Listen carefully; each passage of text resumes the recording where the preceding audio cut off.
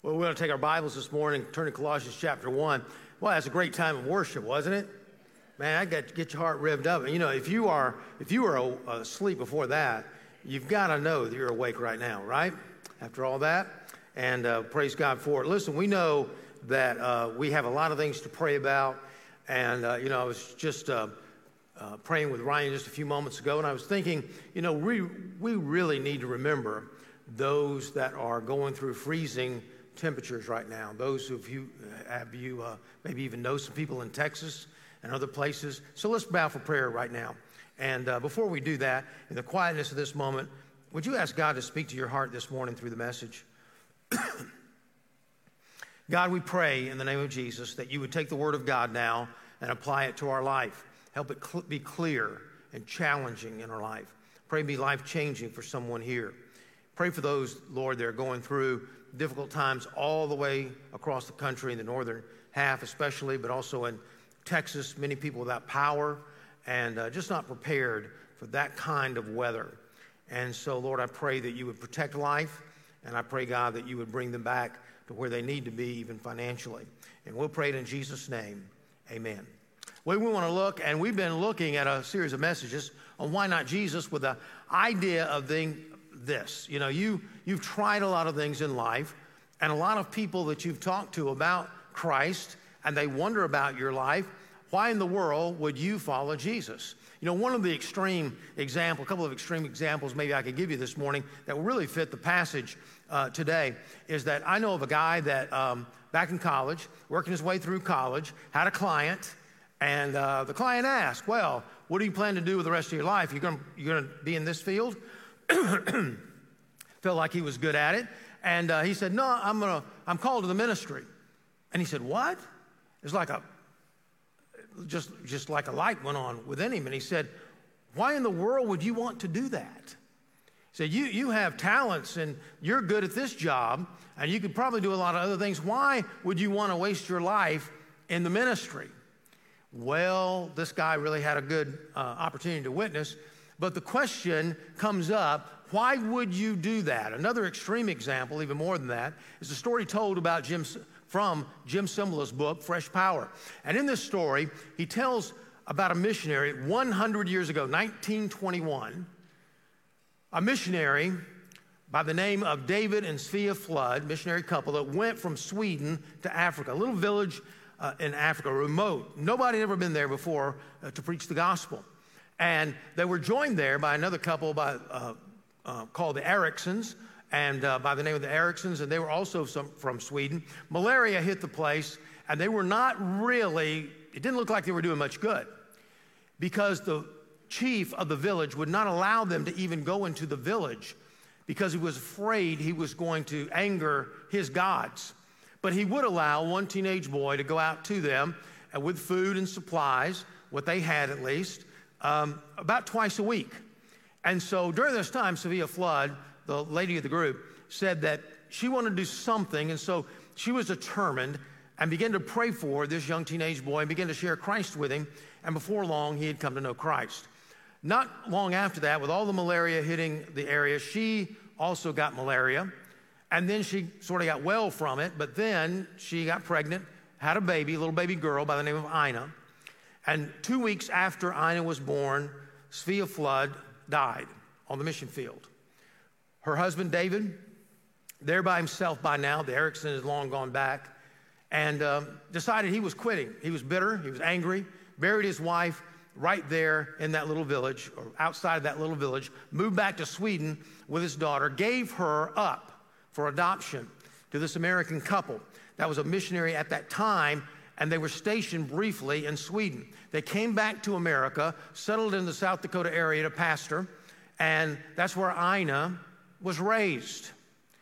And her dad, who she all those years had never met, was in bitterness, already started another family by then, down the road, but still in bitterness. You say, well, look, it doesn't make sense to me, and I'll finish that story in a minute, but it doesn't make sense to me that you would go to those lengths. Why would you do that? Why would the Apostle Paul give up everything that he had in order to follow Jesus. Why Jesus? Well, the answer is very simple. Jesus makes the difference in everything, and because of that, we have a great and privileged high calling in Christ Jesus.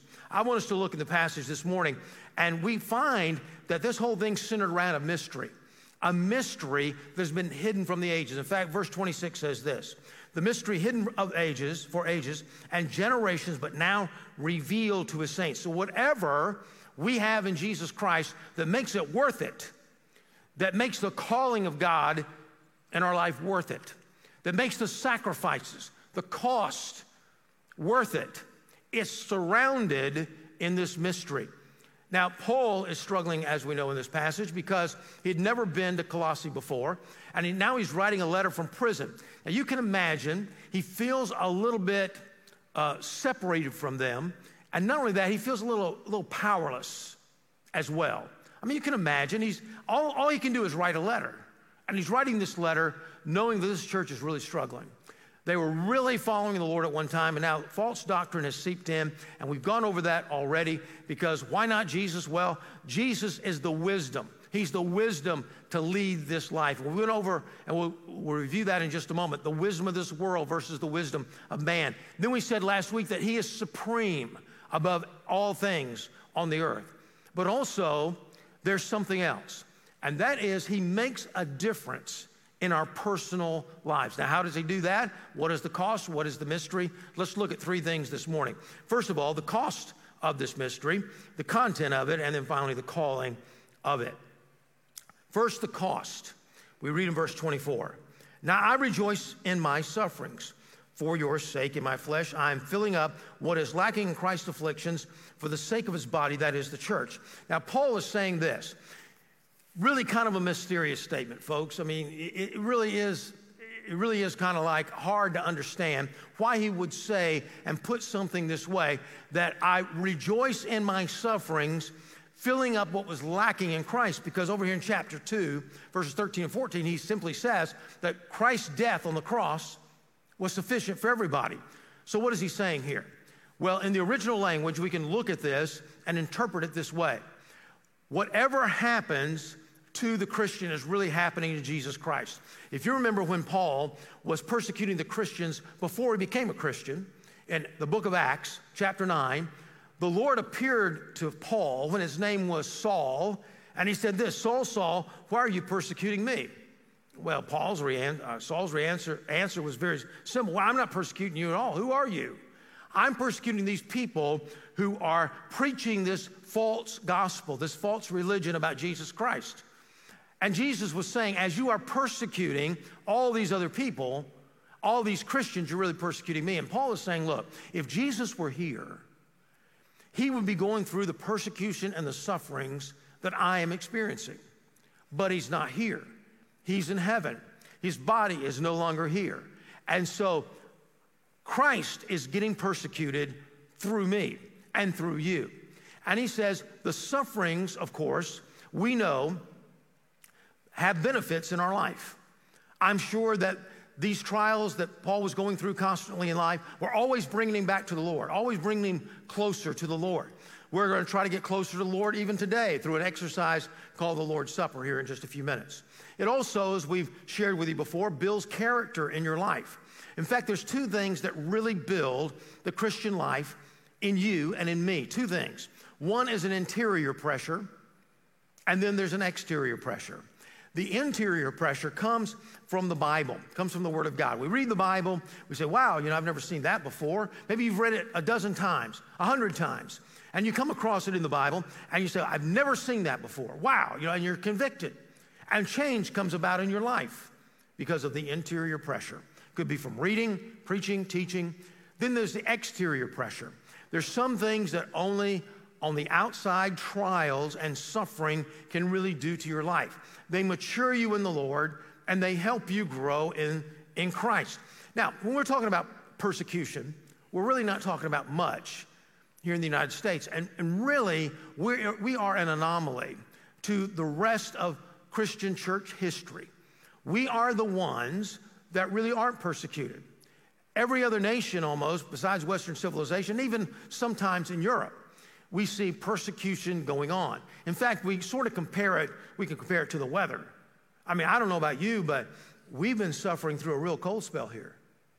In fact, I was looking at a picture online, and it showed a really cold, miserable day recently here in Florida. Let's show that. There we go. As you can see, they actually have long sleeves on. It's probably down to 60 degrees, I bet. Man, that's cold, isn't it? And it's raining. Now you say, well, that's terrible. Man, we didn't move to Florida for that. We moved here for the sunshine, 88 degrees or something, right? But what about what's going on up north? What about that?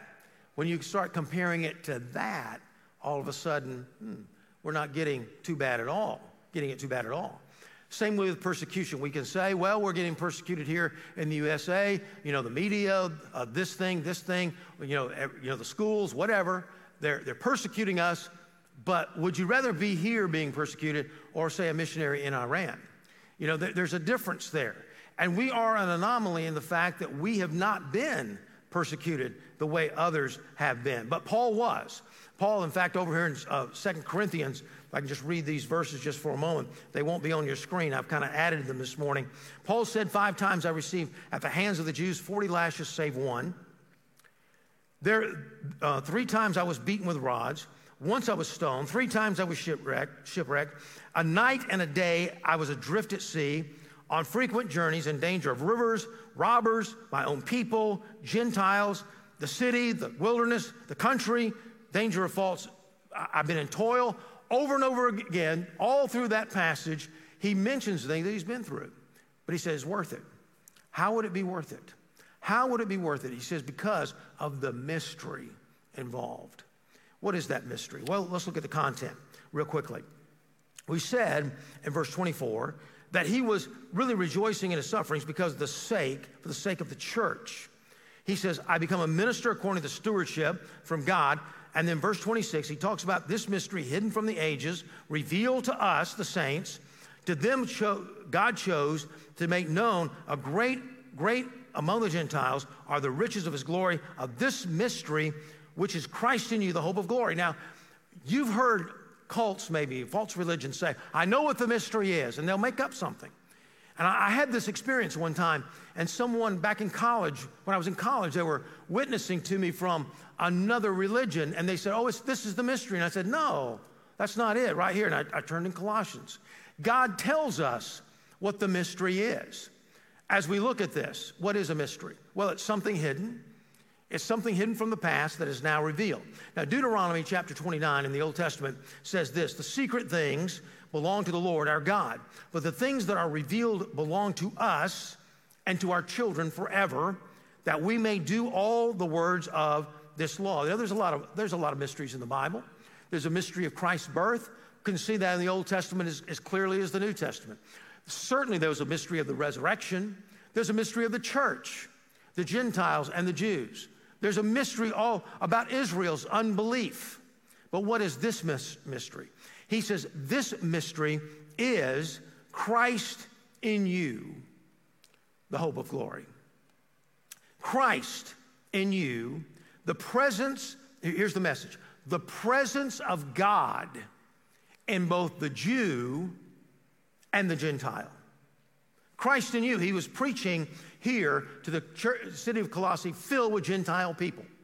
Some Jews, but mainly Gentiles. And he says, this is the mystery revealed to you, that you can have the Holy Spirit just like we have the Holy Spirit. Now, in the Old Testament, you recall stories about David having the Holy Spirit and other prophets maybe having the Holy Spirit and other kings having the Holy Spirit. But the Holy Spirit came upon them and anointed them and gave them great power. Here in the New Testament, from the day of Pentecost on, anyone who receives Jesus Christ into their heart, they receive the Holy Spirit in their life. That is who is representing Jesus Christ in us. And so the very moment that you and I receive Christ, we receive that hope in Christ. That's what is making the difference in our life. That makes all the difference in the world in our life. And he says, this is the hope of glory. Now, when we talk about hope, in the English language, we're talking about wishful thinking. This in the Bible is faith. This is the faith. The faith is, I know something's going to happen in the future, and I'm looking forward to it. And he says, I'm looking forward to the second coming, the hope of glory. I'm looking forward to the afterlife. I know that this life is not all there is. How do I know that? Because of the Holy Spirit. The Spirit of God comes to live inside of our heart, and it says it bears witness of Jesus Christ. Now, how do I know if I were to die right now, this very moment, I would go to heaven? I know that two ways. One, the Bible says so. Whosoever shall call upon the name of the Lord shall be saved. But it's not just that, but it's the bearing of witness in my heart by the Holy Spirit. The Bible says that he is like an earnest money, a down payment, like on a home. You make a down payment on the home, it's a promise of things to come. And usually it's a very small down payment. It's the same way. The Holy Spirit has made a down payment within us. He lives within us. That is the mystery of it all, revealed now in the New Testament, that the Holy Spirit can indwell the heart of the Jew and dwell the heart of the Gentile as well. We can all become one. And the Bible says in verse 24, for the sake of the body that is his church. This is the mystery of God. This is what he's revealing to us in this New Testament passage. And Paul says, look, it's worth it. It's worth it. When I have the Holy Spirit of God within me, it makes the difference. Therefore, there's a calling in my life. Let's look at that calling. It's to share this mystery with everyone. Notice it says in verse 25, again, for the sake of his body, that is the church, of which I became a minister according to the stewardship from God that was given to me for you to make the word of God fully known. He says there's a calling here, and it's right there in that one verse. He says it's a stewardship. Now, when we think about stewardship, we think about giving money. We think about finances. But stewardship is just everything in life. Everything that God has given you has been a trust given to you or given to me, whether it's a time, talent, treasure, everything's been given by God in order to use it for him. The Old Testament English word, steward, really means manager. We would use the word manager today. And so a steward was a manager of another person's household or possessions. When you and I receive the Holy Spirit of God, we're given a trust. We're given tools to accomplish that trust. A stewardship of God that includes a calling in life. A specific calling. He was called to the Gentiles. It even says in Romans 11:13, now I'm speaking to you Gentiles, inasmuch then as I am an apostle to the Gentiles. That was his calling. His calling was to bring the word of God. Notice what it says in verse 25, to make the word of God fully known. What word of God? The gospel. To make the gospel fully known, specifically, as far as he was concerned, to the Gentile nation, to us, the non-Jews. Breaking out the gospel, opening up the gospel, that truth, that mystery of God to us. Now, you say, well, what is my stewardship? Well, obviously our stewardship, it says right here, is to make the word of God fully known. The calling of God in our life and the suffering that we go through is not about getting saved. Paul is never saying that here. Paul says, hey, I suffered, and because of that, I'm saved. No, he says, I don't suffer to receive the gospel, but I am suffering to spread the gospel. Every single one of us are left here on this earth to share the same hope that we have with another person. Last year, we had a thing called Who's Your One? And, pick out someone that you're praying for, and hopefully you can be able to witness to, and pray that you can witness to them this year, that kind of thing. Our stewardship is to reach out to other people. But there's another type of ministry stewardship as well that has to do with the gospel. And it has to do with your specific calling to reach people for Christ in your giftedness. I love Rick Warren, his acrostic, when he's talking about searching for God's will for your life. He uses the acrostic shape. The S stands for spiritual gift. All of us have a spiritual gift. What is yours? It could be faith, it could be mercy, it could be preaching, it could be teaching, it could be exhortation, it could be giving, it could be faith. All kinds of 17 different spiritual gifts listed in the Bible. Which one is yours? Probably you have more than one. The very moment that you're born again, the Spirit of God comes to live inside your heart, you inherit at that point a gift that you'd never had before. Then there's the H, stands for heart. Okay, maybe you have the gift of, teaching. You have the gift of teaching. Teaching who? Well, I have a really burden for children. Well, that's your heart. I have a real burden for adults. That's your heart. Wherever your heart lies, I have a real burden for the homeless. I have the gift of helps, service. I have a burden for the homeless. Well, that probably has something to do with the calling that God has in your life. Then the A stands for abilities. Those are tools that God has given to us at birth, the first time we were born. When we came into this world, what kind of abilities did you have? We had people up here playing on instruments and singing, and that's an ability, that's a talent. Excuse me. I need some water, I think. I'll resist. That's a talent that we have in our life. And he says here, first of all, he said, I want to proclaim. He says in verse 28, to him we proclaim, warning everyone and teaching. Two things about preaching the word, he says. One is warning them of the things to come. And the second thing is to teach them the right way. Well, A stands for ability, P for personality. What kind of you say, well, I'm real outgoing. Well, maybe you could be a greeter. Your experiences, letter E, you say, well, I could never get saved. Look at all my past experiences, but you did get saved. You did invite Christ into your life. So how can God use those experiences? You see, you're a greeter coming in the door. What do? Well, you're probably going to have a bigger impact on our visitors than you do our members. And so what are you doing? You're having an impact on people that may not be Christians. They come to a church service like this, and you're praising and worship God, and they think, wow, he's got something I don't have. That's one of the reasons why I got really dedicated to the Lord in college. I went to a college meeting with a college ministry, and man, I could tell they had something I wasn't experiencing. We're used as teachers, and what we do, we teach people in order to grow them up in the faith and then send them out to be witnesses in the world. And so it's our stewardship, and all of our stewardship, all of our talents center around either reaching people directly with the gospel of Jesus Christ or influencing them in such a way that they would want to reach others for Christ. It's the gospel message. What difference does the gospel message make? I mean, really, what difference does it make? Well, it's the difference, and I could quit right here. I'm not. I know you're hopeful, but I'm not. He's the difference between heaven and hell. He just is.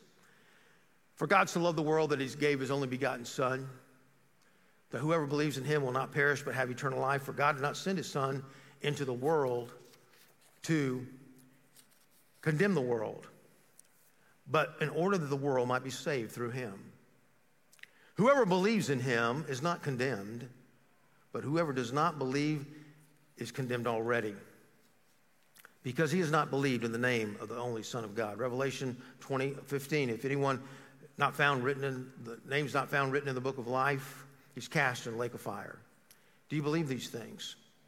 Do you believe them? That Jesus Christ is the difference between heaven and hell. Paul believed that.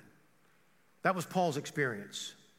And that was enough. It was enough for him to cost him his time, for his energies, for surrendering some of the prestige that he used to have in life, and he had a lot of it, and probably the money that he had as well.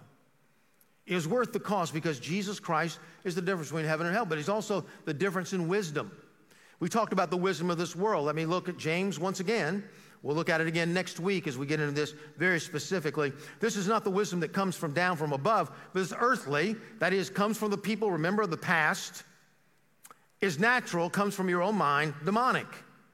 But the wisdom from above is pure, peaceable, gentle, open to reason, full of mercy, good fruits, impartial and sincere. The wisdom of God comes from God, and the wisdom of God comes from the Word of God.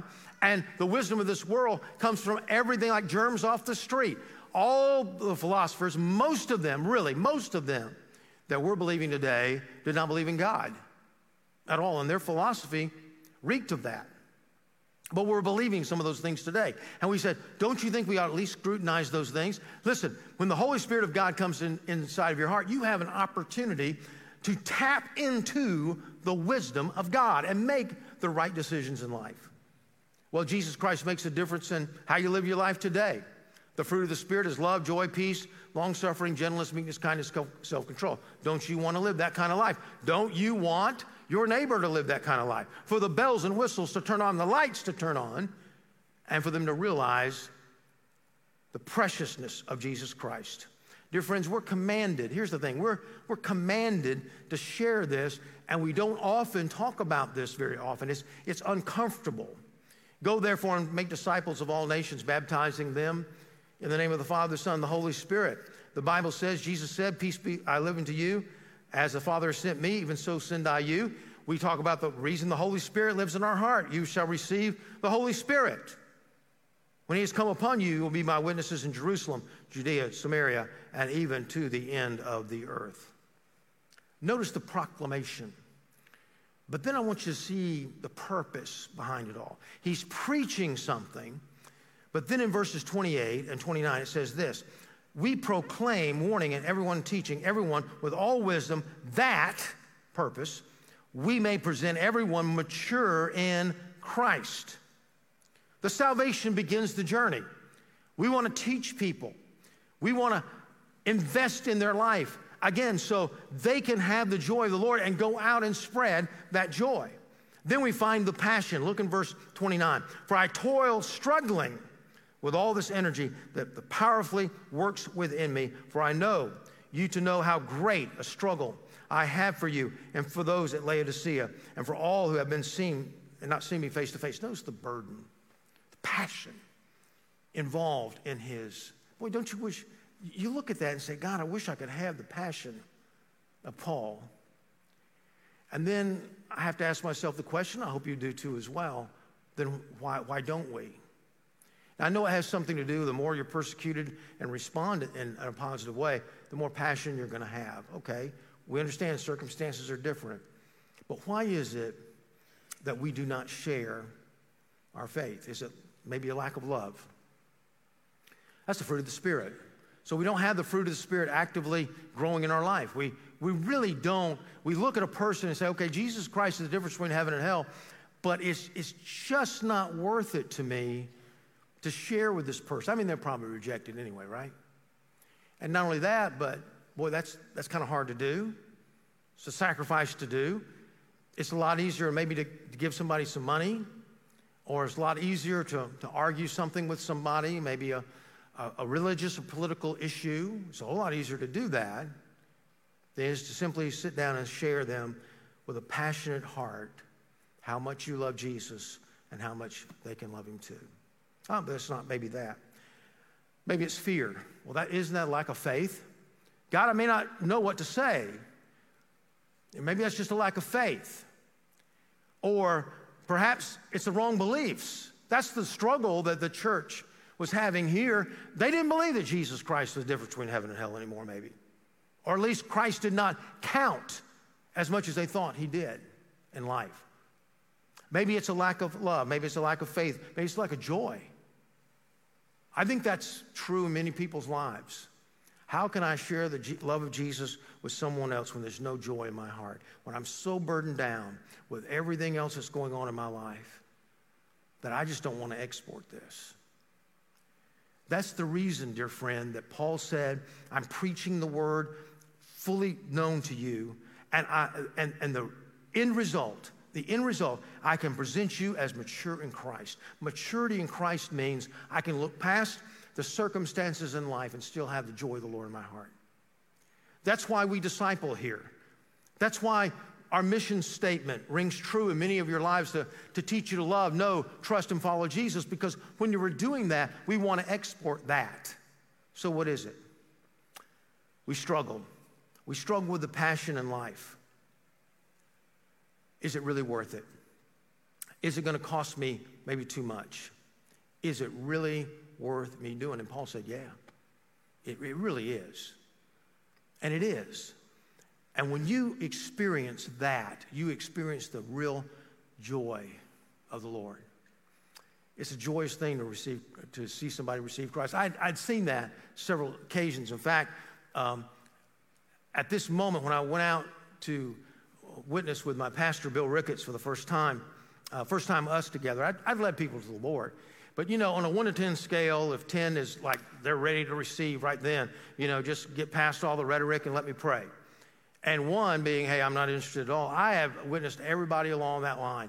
But everybody, once they pass about an 8 or a 9, hey, they were ready to receive Christ, present the gospel, they received Christ. Those sitting back there on a 4 or 5, 3, they're not ready. I just planted seeds and went on.